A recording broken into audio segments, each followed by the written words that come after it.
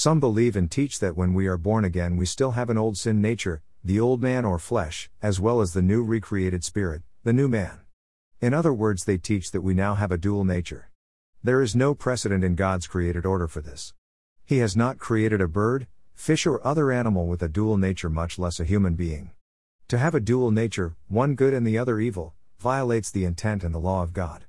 In 2 Corinthians 6:14 the Apostle Paul warns believers to not be bound together with unbelievers, for what partnership have righteousness and lawlessness, or what fellowship has light with darkness? There are many other references in Scripture, both Old and New Covenants, that convey this same truth. Even in nature, it is not light and dark at the same time. An apple tree is not also an orange tree. Neither is a bird also a snake. So we see that two natures cannot coexist in the same body simultaneously. To have a dual nature with two opposing natures warring within us would not be good news. That would leave us in a vulnerable condition that can lead to having more problems than we had before we were born again. It sounds more like something the devil would try to do than God. As a matter of fact, this is what a demon-possessed person is like. For we know that the law is spiritual, but I am of flesh, sold into bondage to sin. For that which I am doing, I do not understand, for I am not practicing what I would like to do, but I am doing the very thing I hate. But if I do the very thing I do not wish to do, I agree with the law, confessing that it is good. So now, no longer am I the one doing it, but sin which indwells me. For I know that nothing good dwells in me, that is, in my flesh, for the wishing is present in me, but the doing of the good is not. For the good that I wish, I do not do, but I practice the very evil that I do not wish. But if I am doing the very thing I do not wish, I am no longer the one doing it, but sin which dwells in me. I find then the principle that evil is present in me, the one who wishes to do good. For I joyfully concur with the law of God in the inner man, but I see a different law in the members of my body, waging war against the law of my mind, and making me a prisoner of the law of sin which is in my members. Wretched man that I am! Who will set me free from the body of this death? Thanks be to God through Jesus Christ our Lord.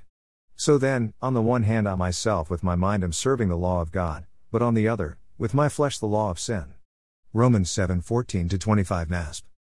I used to read this passage of Scripture for comfort as I could identify with it. It is one that many Christians reference to prove that we still have a sin nature after being born again. Is that really what the Apostle Paul is saying here? On the surface it sounds like he has two natures that operate by two separate laws within him and that are in a constant state of war. Before he was born again, Paul was a Pharisee. He observed the law with strict adherence, as he says in Philippians 3:4-6. Notice how many times the word I is used. You see, Paul is writing this from the perspective of one who is not born again but living by the works of the law, a legalistic person. In other words, he is trying to be obedient and pleasing to God in his own strength and power. In verse 14 he says that, "But I am of flesh, sold into bondage to sin." When you are born again you are not sold into bondage to sin. That is the very thing God delivers you from. Then he says that he is doing the very thing he hates and finds that he is no longer the one doing it, but sin that indwells him. When you are born again you are not given a master of sin to obey its every lust. Verse 18 says, "For I know that nothing good dwells in me." Well, if you are born again there is something great and very good in you. Christ in you the hope of glory, Colossians 1:27. In verse 24 he says, "Wretched man that I am." Once again, a wretched state is not the condition that you are born again into. And, in the same verse he says, "Who will set me free from the body of this death?" He is saying who will set me free from this condition he just described. He is not saying this is what happens to us when we are born again. This would not be good news at all. This is not even in line with the character or nature of God. We see the answer to this wretched condition in verse 25, "Thanks be to God through Jesus Christ our Lord."